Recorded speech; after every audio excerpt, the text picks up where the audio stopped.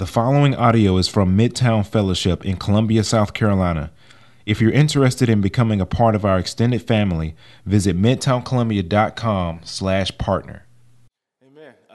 I'm Ant, one of the pastors here at Midtown Two-Notch. If I haven't had the pleasure to meet you, hopefully I'll be able to do that before you head out today. We're in the beginning of a series that we're calling Personal Liturgy. I'll explain what that is and what that's all about in a second. Hopefully we're able to get you one of the bulletins that has Personal Liturgy on it. If you are new, if this is your first time here, could you fill out the bottom of that bulletin for us? We just call it a sign and drop. We're going to pass the offering baskets around at the very end of our time together here this morning. We'd love to get to know you a little bit more and even be able to follow up with you.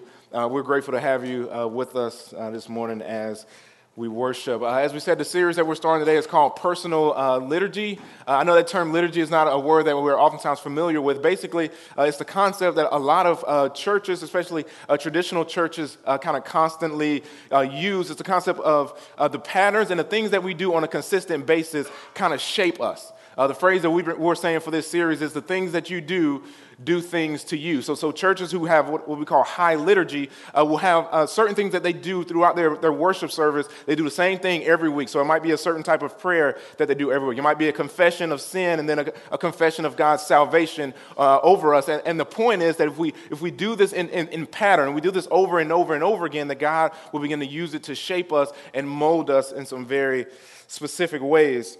It helps keep our minds renewed. We know that repetition is one of the most powerful forms of teaching and training. One of the most powerful tools involved in teaching and in training. When you do the same thing over and over again, it has a large effect on you. So when we talk about personal liturgy, we're not talking about just in a corporate worship setting or in a corporate worship gathering. We're talking specifically about the liturgy of our lives, if you would.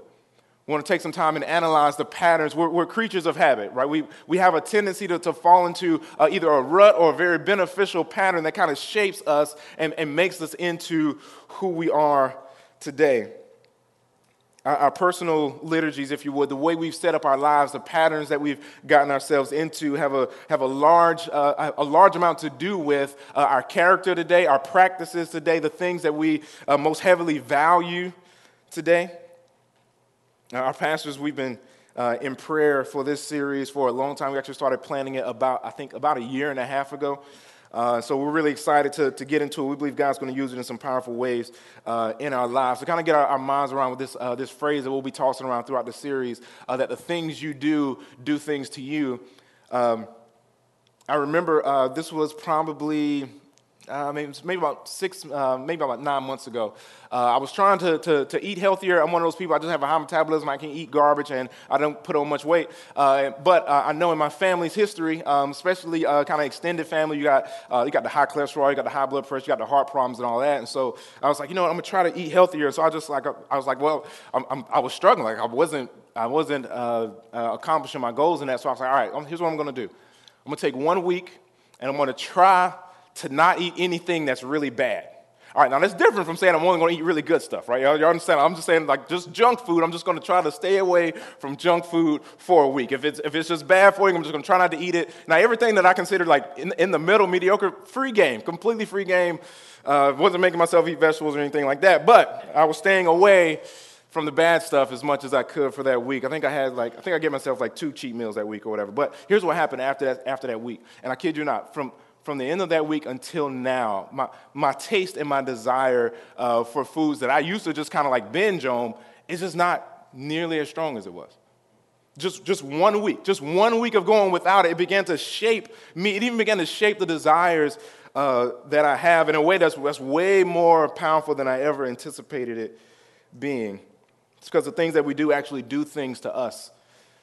I was hearing from one of our pastors this week, actually one of the pastors at a Lexington church, and he was saying he was meeting, kind of having this like pastoral counseling session with a young man who's really struggling with lust, maybe even had some sex addiction going on, and one of our pastors was asking him, was like, okay, well, tell me about your life, tell me about the patterns of your life, and he was like, how is eating? Are you exercising, anything like that? And he was like, no, I don't really, I don't eat good, I don't exercise, I don't really do anything to take care of myself in that way. And he was like, okay, well, tell me about what do you do in your free time? What does your free time look like? And he was like, well, I generally play video games for probably about 4 hours a day, and if I have the day off, I play, I'll play for even longer than that. And he was like, that's pretty much how I occupy my free time. And as he talked about this struggle he was having with lust, it was in this very defeated way, not just defeated, but almost like, he's like, I know I should care about this and make war with this sin in my life, but I kind of find myself not even caring enough to fight against it. I just kind of give in whenever I feel the temptation or whatever. And he even went to the point where he was a little bit upset with God, and he was like, well, if God doesn't want me to do this, why doesn't God just like change me? Right? Like, why doesn't God just like take this desire away? And so he's kind of frustrated with God, and nowhere in his understanding was the reality that by the way he used his time, he was cultivating his own apathy toward his sin. Right? In his free time, there was no amount of, I'm praying that God would grow me in my love for him, or I'm spending time in God's word, or I'm seeking God in personal worship time, or anything like that. None of that was going on. And he had no clue that the liturgies of his life that he had set up were leading him to be apathetic about the things of God, leading him to be completely apathetic. He had practiced no amount of self-discipline, right? In his life, he in no way was trying to grow in that, and he was reaping the fruits of it, and he was blaming God for it when really he had cultivated the whole time in his life. And he was upset with God about it. I believe it's important that we seek to take control of kind of the spiritual path that we're on. Turn to Jeremiah chapter 17, if you would. Jeremiah chapter 17. It's very important that we're intentional about the spiritual path that we're on. It's very important that we pay very close attention to what are we cultivating in our own lives. If I looked at the pattern of your life, would I assume that you're growing in maturity in the Lord, or would I assume that you're just kind of apathetic about your growth in the Lord? What kind of path does your personal liturgy, if you would, have you set on? Jeremiah 17 is going to use, as is commonly used in the Bible, agricultural terms. It's a very agricultural society that God's people were living in at this time. They grew a lot of their own food. They lived off the land, if you would. So God consistently kind of meets them where they are, and he uses agricultural language to help explain spiritual points to them. Basically, Jeremiah is going to set up two different types of life, I'm going to say, and we're going to say today and for kind of throughout this series, as you're moving in one of these directions. Right? Your personal liturgy is going to move you in one of these two directions that Jeremiah lays out for us in Jeremiah chapter 17, starting at verse 5. Thus says the Lord, cursed is the man who trusts in man and makes flesh his strength, whose heart turns away from the Lord. He is like a shrub in the desert, and shall not see any good come. He shall dwell in the parched places of the wilderness, in an uninhabited land. Just describing the person whose life is not built on a dependence on God, but instead is depending on themselves for life, for strength, for vitality, if you would. Jeremiah calls this a cursed life. He says, cursed is the man who lives this way. He shall dwell in the parched places, and referring to the dry places. There'll be this lack of vitality in him. He'll go through life in a very dry way, not flourishing, not prospering, not vibrant. You're alive, but you're kind of existing instead of what I believe we would see as truly living. Let's look at verse 7 and 8. This is the contrast. This is the other way to live. Verse 7, blessed is the man who trusts in the Lord, whose trust is the Lord. That word trust refers to what you find a level of security in, what you find a level of strength in. Blessed is the man who trusts in the Lord, whose trust is the Lord. Verse 8, he is like a tree planted by water that sends out its roots by the stream and does not fear when the heat comes, for its leaves remain green. And is not anxious in the year of drought, for it does not cease to bear fruit. We want to emphasize that part of the end. Does not cease to bear fruit. Even when the drought comes, even when the heat comes, it does not cease to bear fruit. The way that you're living, oftentimes our personal liturgies, if you would, dictate to us which one of these paths we find ourselves on. Are we growing in this vibrancy, in being like this tree that is planted by the rivers, that does not fear when the heat comes, its leaves remain green, that does not cease to bear fruit, or are we like a shrub that is in the desert?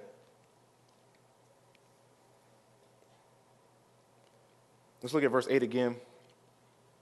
It says, he is like a tree planted by water that sends out his roots by the stream and does not fear when the heat comes, for its leaves remain green and is not anxious in the year of drought, for it does not cease to bear fruit. It lists heat and drought, two things that have a tendency, that can, depending on the severity of them, to prevent a tree from producing fruit. That will prevent a tree from remaining green. If it's too much hot and it's very dry, then that tree will begin to wither out and die. Or if there's not enough rain and there's a drought, then the tree will begin to wither up and die. But this specific tree that's planted by the stream, or whose roots sends out his roots by the stream, is able to have his leaves stay green, even when all circumstances look like that should not be the case.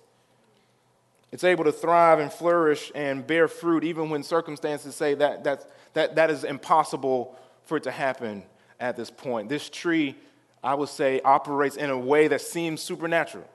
It goes against the grain. It is not at mercy of its circumstances, and the fruit that it produces is not at mercy of its circumstances, but rather it is linked to a source that consistently feeds it and gives it strength, and thus it is able to bear fruit at all times, no matter what comes.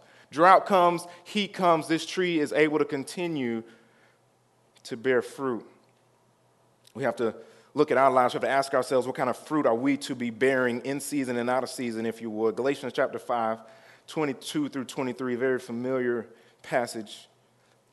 Paul lays out what the Holy Spirit actually produces in us as believers. What does the Holy Spirit produce in us? What does he create in us? What does he cause to overflow in us when we walk in step with him?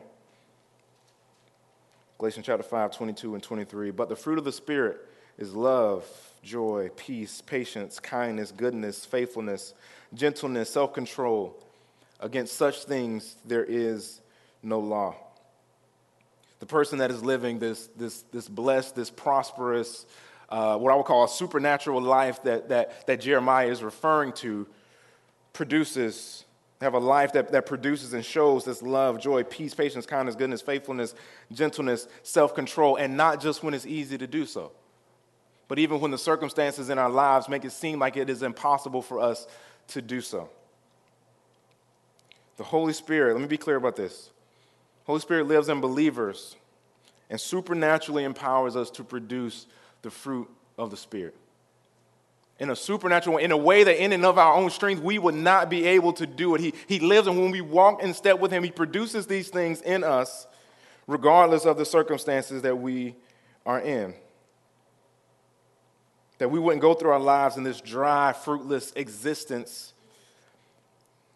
but that our lives would show off the beautiful fruit of the Spirit. I want to take time and walk through a few of those and show what that might look like. The person who is like the tree planted by the rivers of water walks in a powerful, supernatural type of love, right? A type of love that remains and endures no matter what opposition comes against it. A type of love that can continue on even when it's met with hate, even when it's met with insults, even when it's not treated right. There's this strength, there's this ability by the one who's walking in step with the Holy Spirit, where the Holy Spirit supernaturally empowers the believer to still show off the fruit of love. It does not cease to bear fruit, would be Jeremiah's words. When from the outside looking in, people will be like, there's no way you can continue to go on loving this person. There's no way you can continue to walk in love towards this person. The Holy Spirit, for those who walk in step with the Spirit, do not cease to bear the fruit of love. The Christian that is living this type of blessed life that Jeremiah talks about are given a supernatural joy by the Holy Spirit. A joy that's not based on circumstances. It's not based on whether or not your life is turning out the way you wanted it to. It's not based on how others treat you. It's not based on whether or not we have achieved the things in life that we thought we would achieve.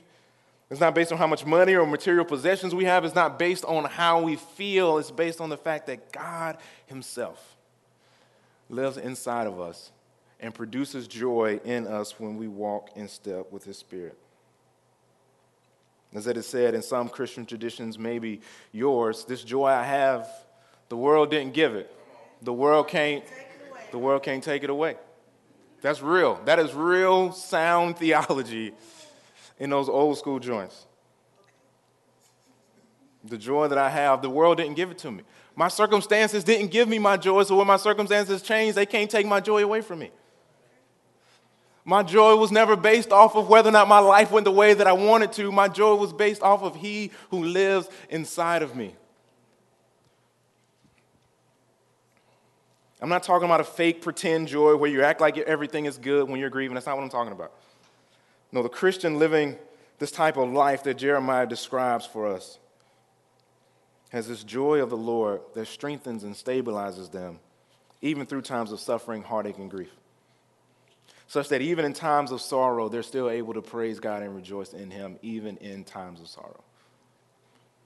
That grief does not necessarily lead completely into wallowing in misery, but still I'm able to find some amount of joy in the Lord, even in the most difficult of times. This is what the Holy Spirit longs to produce in us and does when we walk in step with him. The Christian living a blessed life doesn't let the difficult times prevent them from rejoicing in the Lord. You ever met a Christian like that? Just like unshakable joy. Unshakable joy. Things in life going good, joy. Things in life going bad, joy, ongoingly. I'm not saying they're not sad. I'm not saying they don't cry. I'm not saying they don't grieve. I'm saying in the middle of it, they have an anchor of joy in the Lord. They're like a tree planted by the rivers of water that does not cease to bear fruit. The Christian that lives this blessed type of life that Jeremiah is referring to carries around this peace. I think it's the type of peace Paul refers to in Philippians 4:7, and the peace of God which surpasses all understanding will guard your hearts and your minds in Christ. He's saying the peace of God, it is beyond what we're able to comprehend, because when we're looking around, it's like, I don't understand how you will be able to walk in this type of peace, given the chaos that's around you, given all the problems and all the hurt and all the grief that is around you. You still have this peace about you. In a supernatural way, in a way that a human being in and of themselves could not produce on their own, if our trust is truly in him, if we're truly walking in step with him and abiding in Jesus. The chaos of this life is not powerful enough to take away the peace of God. It's not powerful enough to quench the peace of the Holy Spirit that lives inside of God's people. I hope you're getting the picture by now. The Christian life is not intended to look the same as someone who does not have the Holy Spirit living inside of them. It should not look the same. It should not look the same from a standpoint of joy, from a standpoint of love, from a standpoint of peace. And if that is the case, if we're walking in this defeated type of Christian life, as if the Holy Spirit of God, the Spirit of the one who raised Christ up from the dead, does not live inside, if we're acting and living as if he does not live inside of us, so it's like we're proclaiming a power that isn't real when we live that way. When we live in this defeated or dry way, it's like we proclaim that all the promises of God aren't even true. There is to be a marked difference. There is to be a power that shines through as we display the fruit of the Spirit. There's to be a strength and a victory over sin that shows off the goodness and power of our God. The Christian that is living out this blessed life that Jeremiah refers to walks in this I call it a victorious patience that enables them to endure and persevere through anything. That enables them to endure and persevere through anything. That term patience, if you're familiar, can also be translated long-suffering.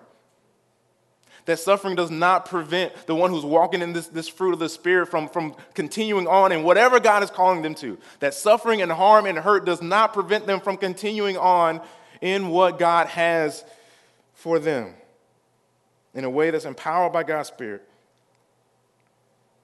Is growing and being able to continue on in spite of the opposition, in spite of the suffering, because they've been given a supernatural ability to endure from the Holy Spirit. How amazing would it be to live that out every day? The Christian that lives this blessed life is able to remain kind to people regardless of how they are treated. Because their kindness isn't based on how they are treated, it is based on the power of the Holy Spirit inside of them.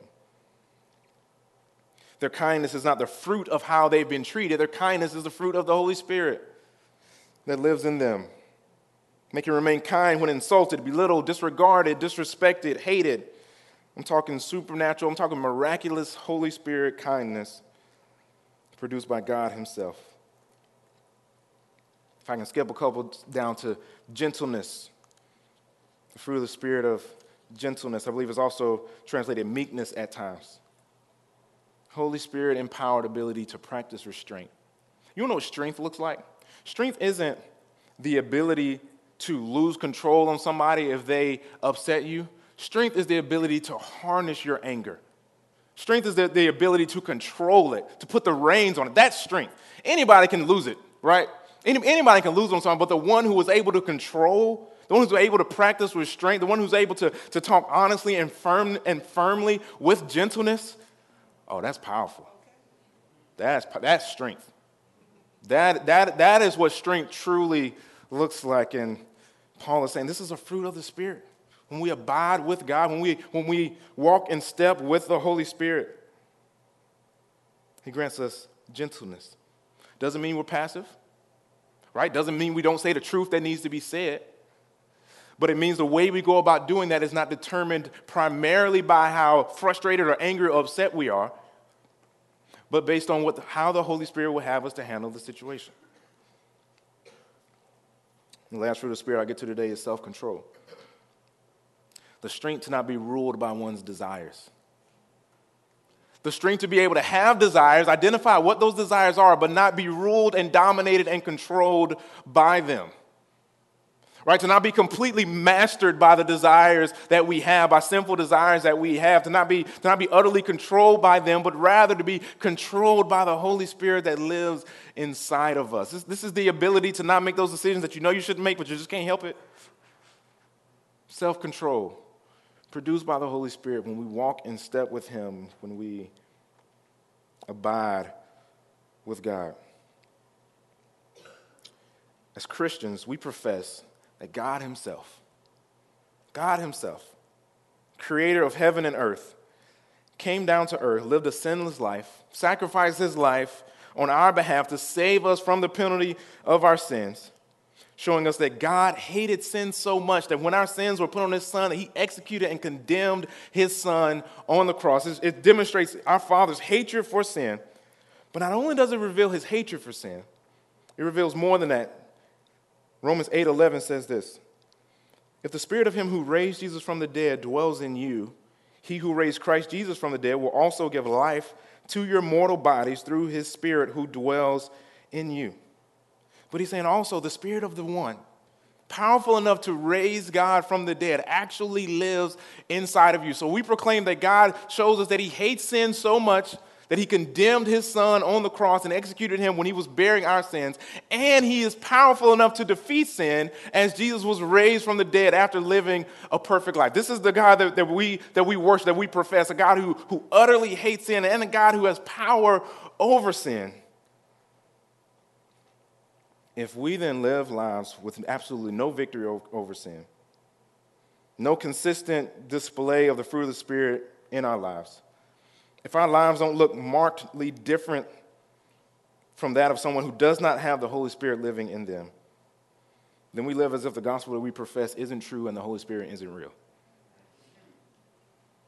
Then we live as if the gospel that we profess is not true and that the Holy Spirit isn't real. We live as if God is not powerful enough to strengthen us, to redeem us, to sanctify us. There should be a godly presence of the fruit of the Spirit in the life of the believer that is shown in the good times and the bad, that is shown that does not cease to bear fruit in the heat or in the drought. So I think the question that we come to, why don't we see this on display in our lives? Why don't I see this on display in my life as I desire to? As I'm reading through this, I'm looking at all this, I'm like, this will be amazing. This sounds great. How do I do that? I believe one of the primary reasons we often don't see ourselves growing in this victorious, blessed life, if you would, that God has for us is because we've practiced through our day-to-day habits living defeated Christian lives. We've cultivated our own defeat, if you would. Let me be clear. I'm not saying the rest of our lives we should be perfect. I'm not saying we're no longer going to be sinners. I'm not saying any of that. I'm saying that even though that is true, we should still be fighting and see some amount of victory in our lives as Christians because of the presence of the Holy Spirit who manifests Himself in powerful ways. Hear me on this. One of the things that we do as a church very frequently is talk about how the fact that we're all sinners, which I think is very appropriate because the more we understand how sinful we are, the more we understand how gracious God is and how forgiving God is. If we only understand our sin to be this deep, then we understand his forgiveness to be this deep. Right, but if we see our sin to be vast, that we've sinned against God in unbelievable ways, then the fact that he saved us and forgives us blows us away and leads us to worship of him, right? So we talk about how sinful we are a lot here because we want to have a further and a thorough understanding of God's grace and his forgiveness towards us. With that said, we have to be careful. Because what often ends up happening is we refer to ourselves so much, in the Bible, Paul often we're referred to as sinners and saints, right? This is like an impossible dichotomy, right? He just said that we are both flying and standing on the ground at the same time. That's what he says. He says we're sinners and saints. We need to understand both aspects of our identity, that God has cleansed us from the sins of our past, given us power to fight against our sin and walk in victory over sin, while we still have an understanding of our sinfulness that leads us to worship of God and leads us to fight more against our sin. It's what God calls us to understand. We take it too far when our understanding of our sinfulness leads us to this defeated mindset that's just like, oh, I'm not going to fight against my sin. I'm just a sinner. God's going to forgive me. It's like, I don't know what Bible you're reading. I don't know what Bible you are reading to find that in. No, believers fight against their sin. God supernaturally gives us power to say no to sin in ways that we had not previously been able to do so when we rely on his Spirit. Check out what Paul says in Romans 6, 17 and 18. But thanks be to God that you who were once slaves of sin have become obedient from the heart to the standard of teaching to which you were committed. So based on the teaching that you've heard and you've been committed to, now when you were slaves of sin, we see obedience to God in your life now. Verse 18, and having been set free from sin, have become slaves to righteousness. The path to maturity for the believer looks like one who was a slave to sin and is now learning what it looks like and practicing what it looks like to now be a slave to righteousness. That we were once bound to our sin, that we were unable to turn away from our sin and turn to God. The Holy Spirit comes in, revives us spiritually, and now we begin to learn what it looks like to practice victory over sin. Having been set free from sin, have become slaves of righteousness.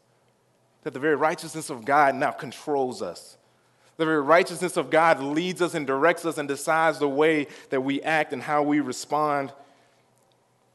That the very righteousness of God that we cling to leads us toward living out the fruit of the Spirit in our lives. As pastors in our family of churches, we've identified what we believe to be 5 enemies that fight against us living this type of blessed life that Jeremiah talks about.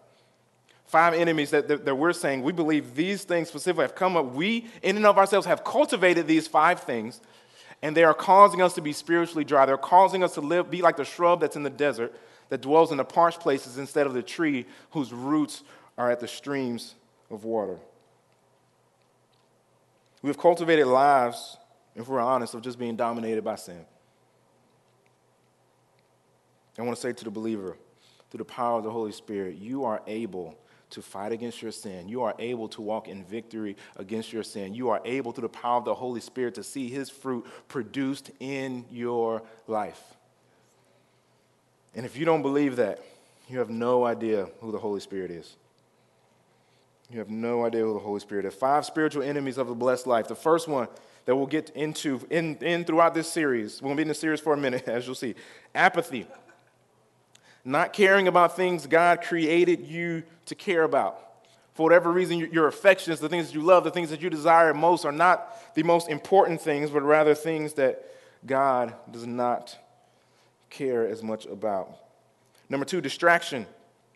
Being unable to focus on God and others because your attention is taken by less important things.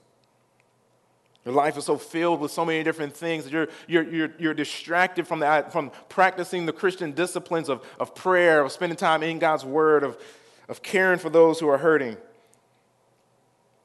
et cetera, et cetera. Number 3, self-reliance. Living your day-to-day life depending primarily on your own strength and resources.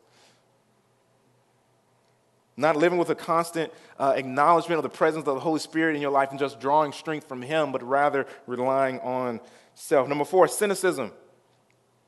A posture of skepticism that leads you to doubt God's presence and activity in your life. Cynicism. You pray because you don't think God, you don't pray because you don't think God's going to do anything. You don't share your faith because you don't think God's going to do anything. You just doubt that God would ever do anything that you ask him to do. Number 5, self-absorption. Being so preoccupied with your thoughts, feelings, desires, and concerns above all else. You walk through life just like a mirror is right here, right in front of you. And what you see, what you think about is how everything affects you. What you think about primarily is yourself and how you're feeling with a disregard for so many other things that God cares about in this world. Self-absorption. This entire series, we're going to very intentionally fight against each of these enemies to our spiritual vitality. I'll explain it in a second. We're going to ask you to do some things that are a little bit more involved than what we've asked you to do before to pursue your own spiritual health, to fight against these 5 spiritual enemies. I'll get to more on that in a second.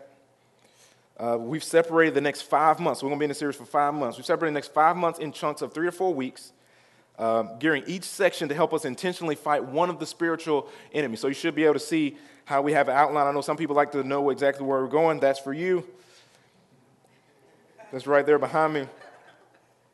We have practiced unhelpful things. We have cultivated a lack of our own joy, love, peace, patience, kindness, gentleness, self-control.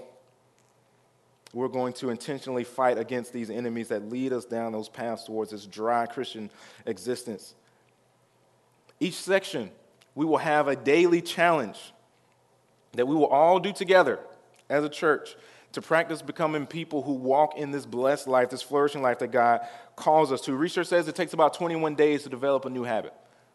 I think we set in this one for about 120. So we're hoping a lot of new habits are going to be developed in the people of God. And we truly believe God's going to use it to grow us up, to grow us into being this flourishing people that he has called us to be. So here's what we did to help you out, because we know you like your phones. To make it really simple, we created an app for this series. This is one of the few times that I would love for you to right now take out your phone. The app is called, very creatively designed, Personal Liturgy. Available for Apple and Android devices. Step 1 is get the app. You can literally download it right now in the room. Personal Liturgy, you can find it in the store. It starts today. So here's what we're going to do. We're going to have a challenge each day that we're going to invite you to join us in. It's going to start off something pretty easy. Just have a couple prompts, and it's going to be us journaling together. Number 1, get the app. I'm getting ahead of myself. 120 days with a daily challenge to compete. Step number 2, don't miss a day. Here's what I'm asking you to do. I'm asking, as a church, just a pastoral observation. I don't consider, for most of us, self-discipline and things that push us towards the Lord to be our strongest suit. I'm asking you to fight with every bit of fight in you to rail against that with this series. I'm going to ask you to try with everything that you have to not miss a day. And then if you miss a day, don't miss the next one. I'm asking you to fight with everything you have. I'm asking you to make priorities. I'm asking you to set reminders in your phone, in your calendar. I'm asking you to check in on your life group meetings with each other to see if we missed a day. I'm asking you to try with everything you have to fight to not miss a day. And if you miss a day, don't miss the next one. Each day, on the app, new content, questions, and some type of daily challenge is going to pop up. Only on that day will you be able to actually interact with the challenges and the questions for that day, right? When it's tomorrow, you don't get to pursue spiritual health yesterday on tomorrow, right? So each day we're asking you to engage with whatever the prompt is, whatever we're asking you to do for that day. We're starting off easy. You can do it in just a few quick minutes. Spouses in the room, especially people with young children, I am asking you to fight for each other to be able to do this. It's okay, babe, I got the kids, you can go do it. It's okay, babe, I'll take care of this, you can go do this. I value your spiritual life and your spiritual vitality enough to make sacrifices for you to be able to do that. You can edit, now you can go to the different prompt or whatever multiple times in one day, but on the next day, what you need to do after you respond to it, hit save, and then on the next day, it'll have a little bubble at the top or a light at the top that says, yes, you completed that specific day. We call it a progress bar. It's for motivation to not miss a day. Also, let that serve as helpful motivation for you not to miss a day. A few reasons why we created the app. One, in our family of churches, we have someone who's very talented in making apps, and actually we were able to do this for cheaper than if we would have made a book and printed that out. And you guys may or may not lose the books when we give them to you. Anyway, number two, we know you ain't going to lose your phone like that, though. We know you're going to have that. We know you're going to have that. Also, we wanted everyone to be able to have access to it. So you have it there on your smartphone. Also, we know that smartphones just occupy a lot of our attention. We spend a lot of time on it, looking at it, and so we wanted to be able to use that in a very intentional way for our own spiritual growth. Lastly, some of you like that pen and paper type stuff. Like you don't like typing on the phone and all that. Here's what you can do. You can sign up at personalliturgy.com, where we will email you every morning. If you register, we'll email you the prompt, and you can buy yourself a journal, do whatever you got to do. You don't have to use the app, but you can keep up with it that way if you don't love to use your phone and do typing and stuff like that in your phone. Again, personalliturgy.com, you can sign up for an email list where we'll email you the content each morning. Or if you just don't like tech and apps and things like that, then that could be something that's beneficial for you. The first few weeks, it'll be simple. We'll just be journaling together to try to fight against apathy. Here's what often happens is we don't take time to kind of reflect and meditate on how we're actually doing spiritually. We don't take time to meditate on who God is. And so what happens is we kind of exist and we kind of live in this existence from one task to the next, one task to the next, one task to the next. We never stop, slow down, reflect. And before you look back, before you even notice it, it's been a month and you haven't really even considered like who God is in your own personal time. You haven't taken time to consider how you're doing spiritually. So this journaling, we're asking you to take a minute, sit down, pray. God, search my heart. Help me understand how I'm doing spiritually. God, help me see you for who you are. Help me to be in awe of how glorious you are. Lord, reveal my heart to you. It's this little reset to fight against the apathy that comes from just living from one task to the next, which we often get into. If you do that, you'll find yourself just apathetic about how you're doing spiritually because you never invest any time into it. You never actually sit there and think about how you are doing spiritually. So for those of you who haven't journaled before, it's really, I consider it a meditation exercise. It's a reflection exercise that helps keep our hearts and our minds engaged on how we are doing in a spiritual sense. Doing this to help us fight against the distraction, the self-reliance, the cynicism, the self-absorption. We're asking you to do this. For some of you, you heard me say all this, and you're like, yep, I'm on board. For some of you, you're just like, I don't want to do this. I know y'all. Y'all ain't fooling me. We're asking everyone to do it. If you're a member of our church, we're asking everyone to do it regardless of how you think about it. No matter how necessary you believe it is for you, we're asking you, we're pleading with you to engage with this. And one of the reasons is it's not just for you, but there's something powerful about getting a group of people together, a community of people together, moving through something together that will encourage others who are tempted to fall off to continue to stay in it. In our life group discussion that we will be doing in our life group, some of the questions will refer back to some of the prompts or some of the challenges that were in the app. So we embedded some amount of accountability into our life group structure. If you don't want to do it for yourself, do it for the rest of us. It will only take you a small amount each day. For some of you, the things that we'll be asking you to do on the app, some of those things that you already do. Right, so when we're talking about whether it's time in the Word or time in the prayer, for some of you, it's things you already do. Okay, just keep doing what you're doing. Fill it out on the app, and we'll continue to move through together. We want everybody else to get in the habit and in the practice of doing those things as well. And so times we're talking about praying to the Lord. Maybe you already do it for longer than we're going to ask you to. Okay, continue doing that. We don't want you to take a step backwards on this. Continue doing what you were doing. And if it's tough for you, right? If this type of discipline and structure in pursuing the life that God calls us to live is tough for you, that's how you know you need it. That's how you know you need it. If it's challenging and everything in you is like, man, I want to do that, that's how you know you need to do it.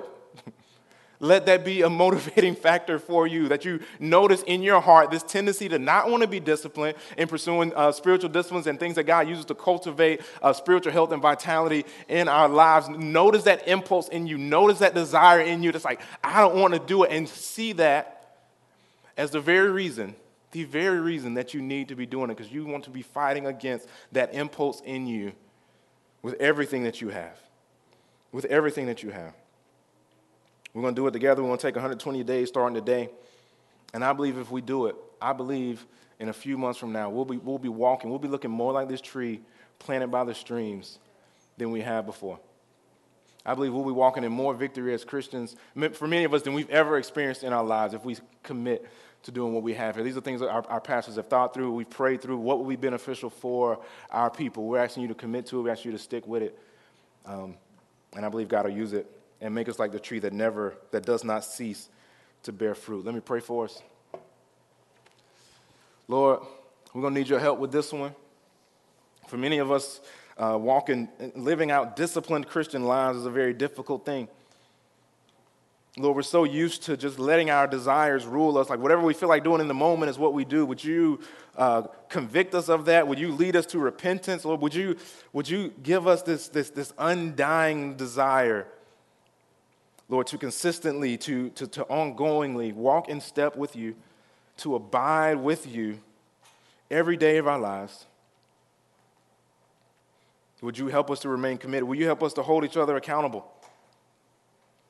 Will you help us to encourage each other, Lord? If somebody falls off the wagon and is not consistently pursuing you, Lord, will you help us to come alongside each other? Lord, those of us in the room who are not practicing healthy discipline in a number of ways, will you use this to grow us up in being disciplined and living in self-control? Lord, would you use this time to transform us? Will you use this time to teach us what it is to walk in your victory like never before? It's in Christ's name I pray. Amen.